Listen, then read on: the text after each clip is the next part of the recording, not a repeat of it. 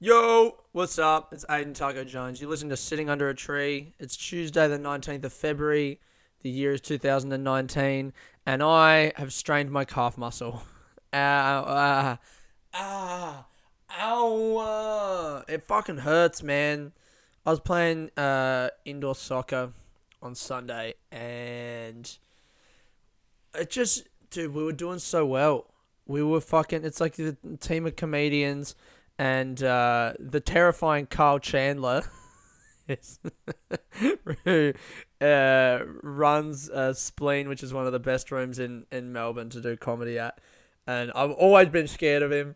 He plays on the team, and I'm just like, all right, so I can't believe I'm already talking about this.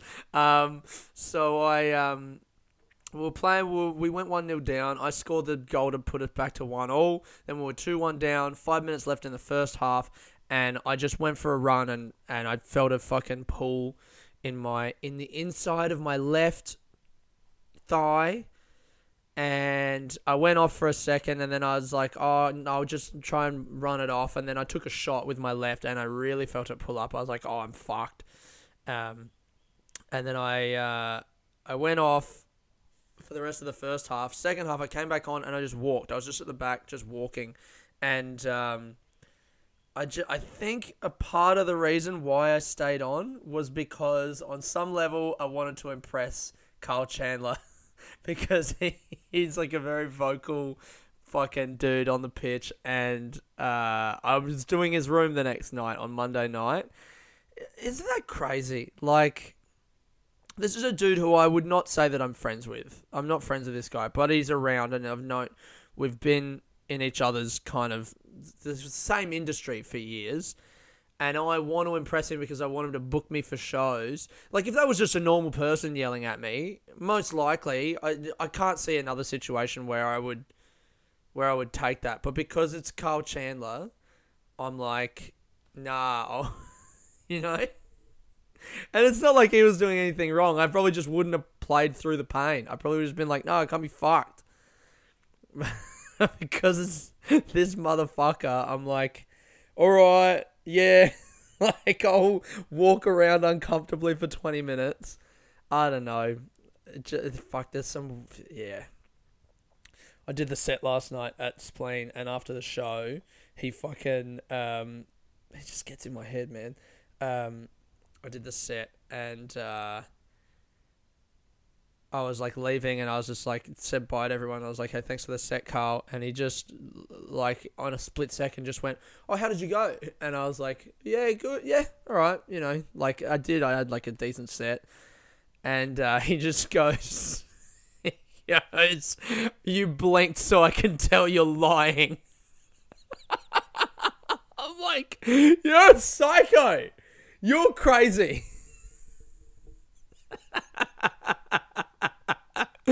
Oh my god. I think he really just loves getting in people's heads, you know? Or he just is like that naturally and knows that he's like that and is aware. I don't fucking know, man. Like I, like he, well, another comic came is like an old mate of his, and Carl hugged him, and I'm always, whenever I see that, I'm just like, that's crazy. Like the way that you are is so different with different people. I don't know. It's fucking wild. I guess that could be said to anyone. This is a dude who, when I got back from the UK after 2 years, had deleted me off Facebook, and I went to book another gig from him. I was like, "Hey man, I'm back." Like I saw him at another show, and I was like, "Hey man, I'm back after 2 years in the UK. I'd love to book another set." And he was like, "Yeah, I don't know." And I was like, "Yeah, I think you deleted me off Facebook." And he just went, "Yeah, probably." Oh my god. Anyway, I didn't mean to talk about any of that, but I've hurt my calf. My fucking groin. Or groined, as I've discovered some people say it. Fuck man, if you're someone who adds the D on the end of that shit, I don't know where that comes from. I have no idea. I think Blake and I have like an ongoing discussion about whether, you know how some people say like something instead of something? Like something. And like whether that's an accent or whether that's just someone being dumb. Is that an accent? I don't know. Like, I feel like there's no rich people who are saying that, which makes me think it's an accent. Like, not all poor people say that, but only poor people say that. It's like the gay voice, like the gay man voice, you know. I'm not going to do it. Nah. Actually, am I okay to do it? I did have a mildly homosexual experience at Scouts camp when I was 14, but other than that, I don't think I've experienced... No, I mean, whatever. Also, I'm just not going to do it now because I've put too much pressure on myself and I feel weird. The something, though, like, is that... Because there's dumb people who are... Like, it seems like it's just a dumb person thing. Because if you talk like that, you sound like a fucking idiot. But I don't think it's a dumb person thing because no rich people... I think it's a socioeconomic thing. I went quieter there because I got self-conscious about sounding smart. Crazy that I just think using a word like socioeconomic equals being smart. Maybe I should start saying something. In the UK, right? All of their accents are region specific, but really only the working class people of that region have that accent. I guess maybe because they don't travel. Could that be it? Like, they don't ever move around enough, so they stay in the same spot, but people in kind of middle or upper classes travel more, so their dialect has to be more general so they can be understood everywhere they go. That's a pretty good explanation, huh? And so maybe the something thing develops somewhere along the lines of that, like it's a regional thing. No, it's not a regional thing. It's not regional in Australia, though. It's just dumb, poor people. Fuck, I hope I meet someone in the next week who has that accent and I can ask them why they talk like a fucking idiot. Excuse me, I've actually been thinking about this for the last week and I just wanted to ask you really quick because I know I've just been listening to the way that you speak and I was just wondering why you sound like a fucking moron. I was just wondering what the genesis of that is, if you can enlighten me on the topic. And by the time I get to the end of that, they've punched me in the face because they're stupid. Because stupid, poor people like to fight. Ooh, good tea. I'm back in Melbourne, man. Oh, that tea just went down my chest and warmed my whole heart and stomach. Oh, back in Melbourne. It feels good. I was so relieved when I got off the plane. Fucking Kalgoorlie, for all its redeeming features, still on balance, is a fucking pile of shit. And I'll say it to the face of anyone who lives there or loves it as a place. I don't think anyone loves it. Oh, surely not. I didn't meet a single person there who would like defend it to the death. I met people there who were like, yeah, I grew up here, live here, probably going to stay. And then they said it exactly like that too. They weren't like, yeah, I grew up here. Yeah. Oh, I'm probably going to stay. They were like, yeah, grew up here, still live here, probably going to stay here. Yeah. Just resigned to their fucking shithole town. I was so relieved when I got off the fucking plane, man. I don't think I've been happier to get off a plane in fucking... just like... It's always nice to come home. Anyway, Melbourne, I was thinking that. Melbourne is just... I don't know if it's the city or if it's the way I feel about the city, but it's just... It feels good to come back and to be like, oh yeah, this is my airport. Fucking, I get the Sky Bus into Southern Cross Station. I get off. I'm fucking there on Spencer Street. And I'm just like... it's Melbourne. It's me, baby. This is my fucking spot.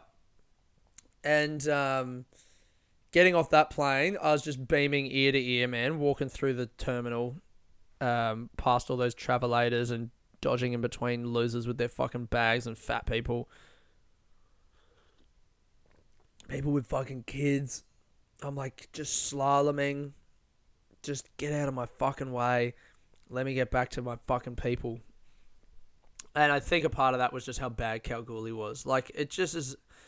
the last few days since I did the podcast last week, like I was in a very, very bad mood. Oh my word! But it did get better, but it's still like, I mean, the gig that I did on Thursday night was nice. It was a nice. It didn't really feel much like a gig. It felt more like me kind of telling my dad and his mates stories through a microphone, and every now and then they would like just go off on each other and start calling across the fucking tables to, oh, this, and they'd like start shitting on each other, and I just kind of stand there for 30 seconds and let them like do their thing and tire themselves out before they would start paying attention to me again. But whatever, that was what it was. And then like also the Friday morning, I fucking one of my dad's mates was nice enough to have me on his breakfast radio show for a quick 5-minute segment on Triple M. Lovely, talking about the cricket, which I don't fucking know. How's like the night before he'd even seen me perform. The dude's so lovely. I can't remember his name. Fuck. Damn it. Sorry, man, if you're listening. I can't remember your name. Beforehand, he was just like, oh, so we've got the 2020 tomorrow night, so I'd love to have you on the show. It's like a sports show, just talking about cricket, like if you could, maybe you could do some jokes about cricket. And I didn't have the nerve to say to him, just like, that's kind of not how it works.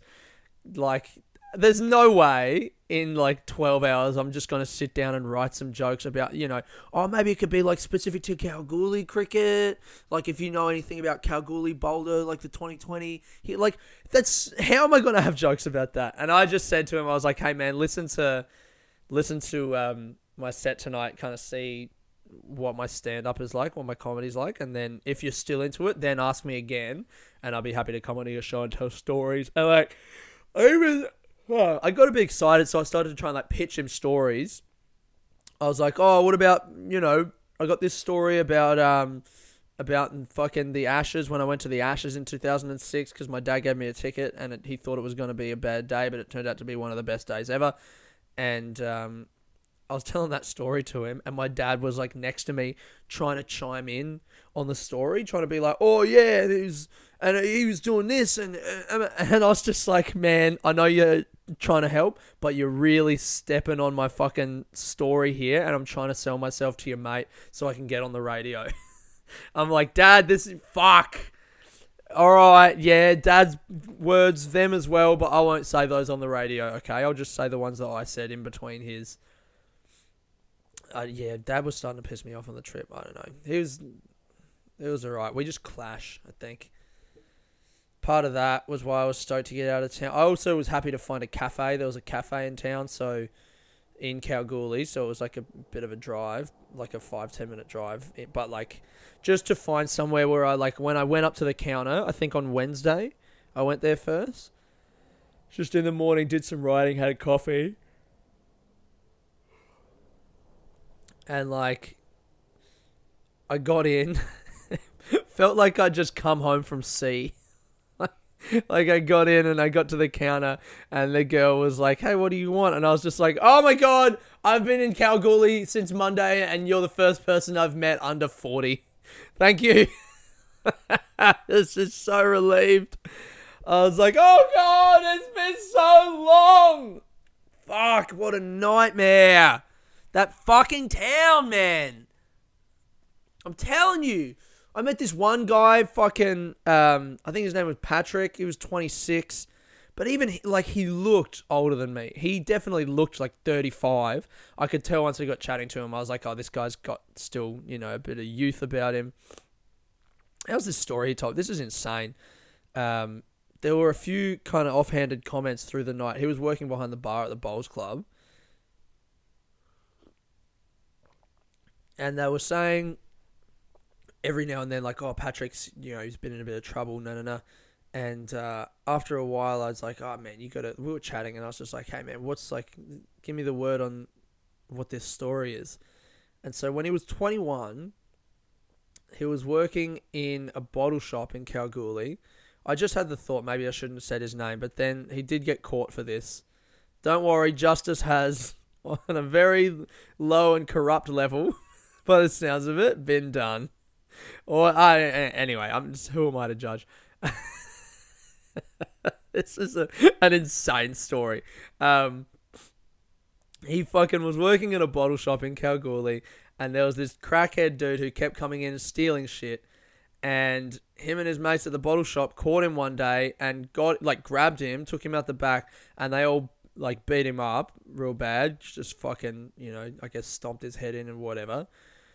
And then they tied him up, and they were like, "What are we gonna do with him? We can't just leave him out the front.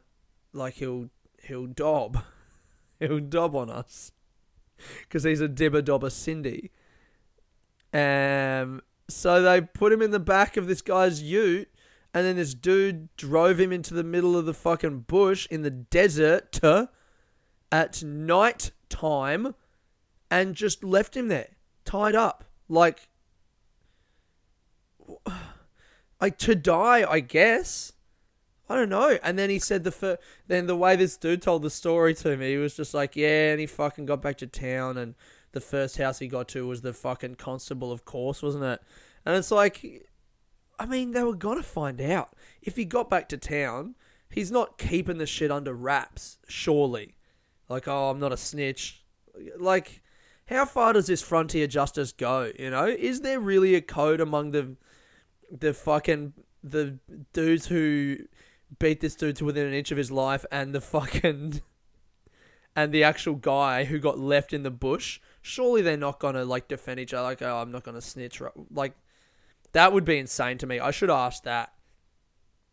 But anyway, so the dude who drove the ute was the guy I was talking to. He went to trial for it and got a suspended sentence. Didn't see any jail time. Apparently his dad was going to retire and had to come out of retirement and work for another 10 years to pay his legal fees to make sure that he didn't go to jail, And, he's got a criminal record now, but he can still go to Bali. I guess he just can't get a visa to go to fucking, the UK or the US or whatever. But he's goes to Bali, and he's got his own plumbing business, and he's, living pretty decent. That was 5 years ago. Just insanity. And that was a guy who, everyone at the club was like, yeah, he's a good kid. Good kid, And he did seem like a great dude. Really lovely guy. Just, bit of a... He definitely had a sense of humor about how fucked a thing that was to do, he wasn't saying it like it was big dick time. He was saying it oh man, I fucking did this and that's crazy to think that I met someone who did that, and I really quite liked him. It was a lovely dude, But he evidently has that streak. I don't know if I could do that to a person, to be honest. I guess I haven't grown up in a world where that does happen to people, but I really don't know if I've got it in me to tie someone up, put them in the back of a fucking car, and drive them into the desert. Call me a coward, but I just don't think I got the stones for it. Fuck. Fucking fuck Kalgoorlie. Honestly, fuck Kalgoorlie. If you ever have the choice, don't fucking go there. I think I might go there. I think I might go there again because I met some lovely people and I could probably do a show there, I reckon. But I went to one of the skimpy, but actually no, I'll tell that story at the end. What fucking story? Oh. Okay, that just cut out then for a second, but luckily I caught it straight when it happened. Fucking all right. This story. What? Fucking hell. Okay, let me get back into how angry I was before. Why did that stop just then? Fuck, I hate my computer. There we go. There we go. And I'm back. That was supposed to be a joke, but actually I do fucking hate my computer and I can't wait to get a new one in 3 months. I read this fucking story so the Western Australian is the paper that I was really trying, that's the big tabloid in Perth, and I was really pushing to try and get an article in there during my run. And I never, whatever. And I read a few things from their stuff online, but I never picked up a copy of the paper and flicked through it. And I think, on reflection now, that was clearly a mistake, because I got one on the plane. The lady next to me was reading it, and she was just like, "Do you want this?" And I was like, "Yeah, go on." So on the plane from Perth over to Kalgoorlie, I had to flick through the West Australian and I found this story. I don't know what page it's on. It's a bit of the way in. I guess it's on like page fucking 20 or something. Green German Idealism shows 9 in a brand new colour by Tim Blair. And I'm just going to read until the part that made me lose my fucking shit. Having added 1 million or so Middle Eastern refugees to her nation, Chancellor Angela Merkel will now shut down all of Germany's coal-fired power plants. That's quite a legacy. No coal power, no nuclear power, and refugee-populated no-go zones all over the place that even police fear to enter. But it's all good. According to Ord 9 Media Europe correspondent Nick Miller, who is particularly impressed by the looming coal abandonment, quote, a leading mainstream politician in a major industrial nation this week said the country will phase out coal power completely in less than 2 decades' time, end quote, Miller wrote. Quote, imagine the blowback of an Australian politician, Labor or Liberal, if an Australian politician, Labor or Liberal, tried that, end quote. Why stop there? Let's also imagine Australia without 66 billion in coal exports, without thousands of jobs in the coal industry, and with nothing to get us through winter besides the global warmth of Frau Merkel's comforting motherly smile. Mere details, according to Miller. Quote, some muttered about higher energy prices and energy security concerns over Merkel's 2038 coal phase-out decision. But just as loud were complaints that it could be done a decade faster if the government really puts its mind to it, end quote. Now, here's the bit that I'm just like, fuck this fucking piece of shit Tim Blair, fuck his writing, and oh my god, okay. Germany previously embarked on a decade-long large-scale cleansing program. That particular exercise did not generate international approval and ended in 1945. What the fuck are you talking about? How the fuck is a paper going to fucking print that? He's likening fucking moving from coal power to renewable energy to the Holocaust. He's literally equating those two things. He's equating trying to save the planet from global warming to killing 6 million innocent people. You fucking worthless scum cunt piece of shit, Tim Blair. I hope you fucking die in a gas chamber in your own house. Go fuck yourself. Oh my god. How? It's insane that a paper would print that. And I messaged a friend of mine works for the West Australian. She writes for the West Australian in the arts section. And I messaged her and I just sent her screenshots of the whole thing. And there's more, but I fucking... Whatever. I'm not even going to read the rest. But I messaged my friend who works at the West Australian and I just sent her the screenshots and I was like, this fucking cunt, do you know this cunt? If you know him, can you go up to him and spit in his face? And she said, I've never heard of him. It must be, and I didn't realize this was a thing, but as soon as she said it, I was like, oh, of course. It's like a syndicated article. So evidently this fucking Tim Blair piece of shit has written it and then it's been syndicated to a bunch of different Murdoch publications. So like probably all of the major tabloids in Australia, which is even worse because that means that they don't need to find a different fucking short-sighted corporate fucking cunt in every city. They literally just have to find one and then they can just syndicate his bilious views across the country. Ugh! I honestly have no idea how you could be against like changing from coal, which is just a power that's inevitably going to run out. It's going to fucking run out. Regardless of what it's doing to the environment, it's going to run out. Just do the one that's always going to be there. It's the sun. Oh, my days. That made me so fucking angry. I was just on the plane and I had no Wi-Fi or no internet. And like the lady sitting next to me had given me the paper. So I kind of didn't want to turn to her and be like, did you read this fucking shit? So I was just seething. And it's only an hour flight. And I guess I read that half an hour in and I was just fucking boiling in my own juices there, waiting until I could message my friend. And I was even like trying not to be angry at her. I was like, this isn't against you. It's just a job. I know it's not but oh my god. And I don't even know, like, it's my double standard. Is because I would still absolutely take a review from any of those publications. Is there an onus on me to boycott those media outlets? Just because I clearly disagree with it. It's made me very upset. And if there was a 5-star review of my show in that paper, though, like, it would do a lot for me. So what, I guess I just do nothing. I guess I just yell here until I feel better, and then I go about my day, basically. Fuck, that really upset me, though. It really ruined my flight experience. Alright, I got a couple music things this week. My tea's fucking cooling down exponentially. 2. Both of which I heard. And actually, I think I got an interesting juxtaposition this week. The first song is called Highland Grace. It's by Hiss Golden Messenger. That's HISS, Golden Messenger. Just a nice bluesy tune. There's a good saxophone line at the end, like a bit of a kind of all-in saxophone solo thing.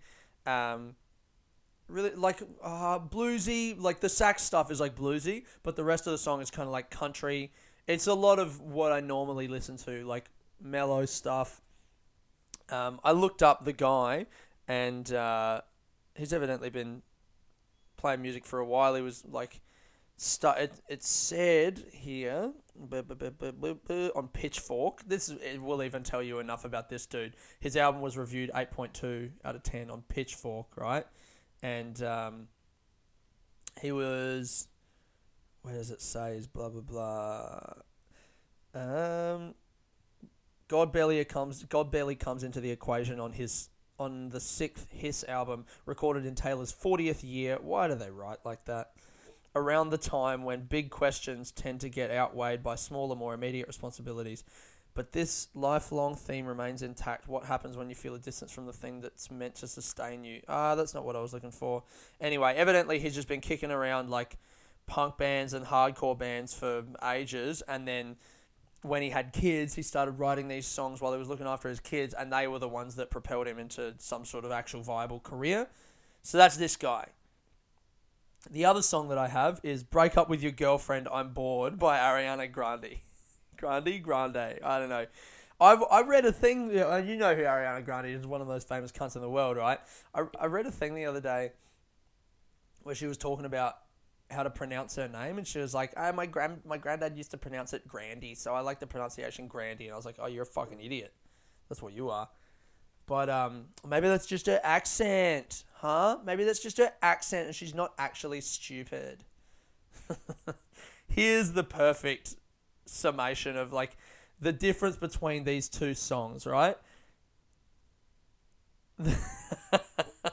Pitchfork, their little abstract, like the little fucking sentence at the top of the review for Hiss Golden Messenger and the album that features the song Highland Grace is, on his 6th studio album as Hiss Golden Messenger, MC Taylor's lifelong theme remains intact. What happens when you feel a distance from the thing that's meant to sustain you?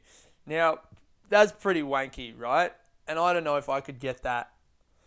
I guess that's Pitchfork's thing, is they really try and read into it and glean something from the music, and that's what they see the purpose of music as. I don't know if I'd get that from it. I mean, I just listened to it a couple times now, but it's like, just for me, it's like nice, easy listening. You can sing to it. It's fucking calming music. You can drink your tea, have breakfast, listen to a bit of a song. Then I listened on the recommendation of a friend, this Ariana Grande song, Break Up With Your Girlfriend, I'm Bored. And the quote that Rolling Stone has used at the start of their article said, the way that Jimi Hendrix was with a guitar, Ariana Grande is like in her vocals, says Stephen Kotecha, who co-wrote 4 Thank You Next tracks. The way that she's with her... They're saying that she's like Jimi Hendrix. I mean, that really tells you everything that you need to know about the entourages and like associated media of these two artists, doesn't it? The first guy, they're like, oh, he's talking about things. And the second one, they're like, she's the greatest of all time. She's the greatest ever. Just like rabid promotion machine. I mean, how can you even begin to like... Is she really reinvent that? Yeah, that's an insane fucking thing to say. And this is a guy who just wrote four of her like, she's not even writing the stuff. That's what... How can you say she's like Jimi Hendrix and in the same sentence be like, says the guy who wrote the things that she's doing? Like, you know, Jimi Hendrix wrote his own songs, yeah? You know, he was the guy who actually thought of those things. That's why he's so revered. Not because he could play guitar. Oh my god, I can't even begin to understand how deranged the guy is who fucking said that quote, because he's the musician who's like writing her fucking lines. Like one of the one of the stories that he tells of how she's so great is he goes, where was it on the Sweetener album. Oh, wait. Oh, no. There was one thing where it was just like, this is just one example of how she works so hard. Like, she fucking didn't like the verse on one of the songs. And they were like, oh, yeah, we'd written the verse for her. And she didn't really like it. So she went away with her mate and wrote it again. And that's just goes to show how hard she works. She didn't like the thing, so she just wrote it again. It's called a draft, mate. Fuck. Like, people who write books do that every fucking day. Oh. And this guy, like, his part of his backstory was like, I was actually, like, wrote for One Direction, and they started to grow in a direction that was different to mine, but I'd already moved my wife over from Sweden to LA, and I was feeling really sad and like despondent. And then when I met Ariana Grande, one of the other huge stars in the stratosphere of music, it really helped me get back on track with my life. Like, shut the fuck up. You are living the most charmed You have a Swedish wife and you're living in LA. Oh no, you fucking... Your fucking contract with One Direction didn't last for as long as you'd hoped. I was actually feeling really sad that all I could afford was 2 holidays in Tahiti this year. Ugh. And then you got fucking picked up by Ariana Grande, who fucking is probably trying to fuck you over your Swedish wife right now, and she wrote a fucking song about it. Break up with your girlfriend, homeboy. What? These fucking cunts with their problems I don't care about. Anyway, they're both great songs, to be honest. and in 10 years, I'll probably remember the Ariana Grande one more than I will the Hiss Golden Messenger one. But that's only because fuck Pitchfork. I hate Pitchfork just as much as I hate that dude from the Rolling Stone, man. Fucking Pitchfork with their wanky bullshit. Just let me listen to the music. I actually don't care. But then again, I want to be told how to feel about things. How do I actually feel about anything? I don't fucking know, man. Kalgoorlie. Let me tell you this story, and then I'm gonna bounce. Valentine's Day was fucking Tuesday, wasn't it? Was it Tuesday? No, it was Thursday. And for the first time ever, I reckon, maybe I got my first girlfriend ever a rose from the fucking rose person who comes around at school when I was in year 12. But I got the girl that I was hanging out with for all of Perth, the fucking lovely, amazing lady that she is. I got her a rose. I got her some roses, like a thing of roses, sent to her house for Valentine's Day. And this isn't the story, actually. This is just me bragging about being a fucking great dude. And they got sent to her house, and I had to go on Google Maps and check where her address was. Look at what the number was and shit so I could get it. And I was in Kalgoorlie, but I had them sent there, and she got home from work and found them and sent me a picture of her with the roses, and it was just really made me feel good, you know? And that day I was in Kalgoorlie. I was just like kind of prepping for my show, so I went to that cafe, and then I went to a bar. I'd heard about the Skimpies in Kalgoorlie, which is like the girls who bartend in their like bikinis or whatever. It's like a strip club basically, but all day, and they don't actually strip. They just bartend like that. So I'm like, let me go see these fucking girls. I'm interested to see what kind of girls are there as well, if they're actually really pretty or just whatever. So I go, and I just wanted to look at a girl, to be honest. I just wanted to see a pretty girl in my vicinity and to forget for a second that other than that, I was surrounded by tired 40-year-old men. So I get there and ordered a beer, and I sat at the other end of the bar and I just opened my book, which, oh, by the way, Dr. Sachs by fucking Jack Kerouac. Suck a dick. I'm not going to finish it. It sucks. Don't read it. It's fucking gibberish. Yeah, I hate it. I read like 30 pages. I was just like, nah, this sucks. So I'm reading that book at the end of the bar, and one of the skimpy girls comes over, and she's like actually looked really good, phenomenal. But then I talked to her, and like she started talking to me. I was there's no way I was gonna fucking like open the conversation with her.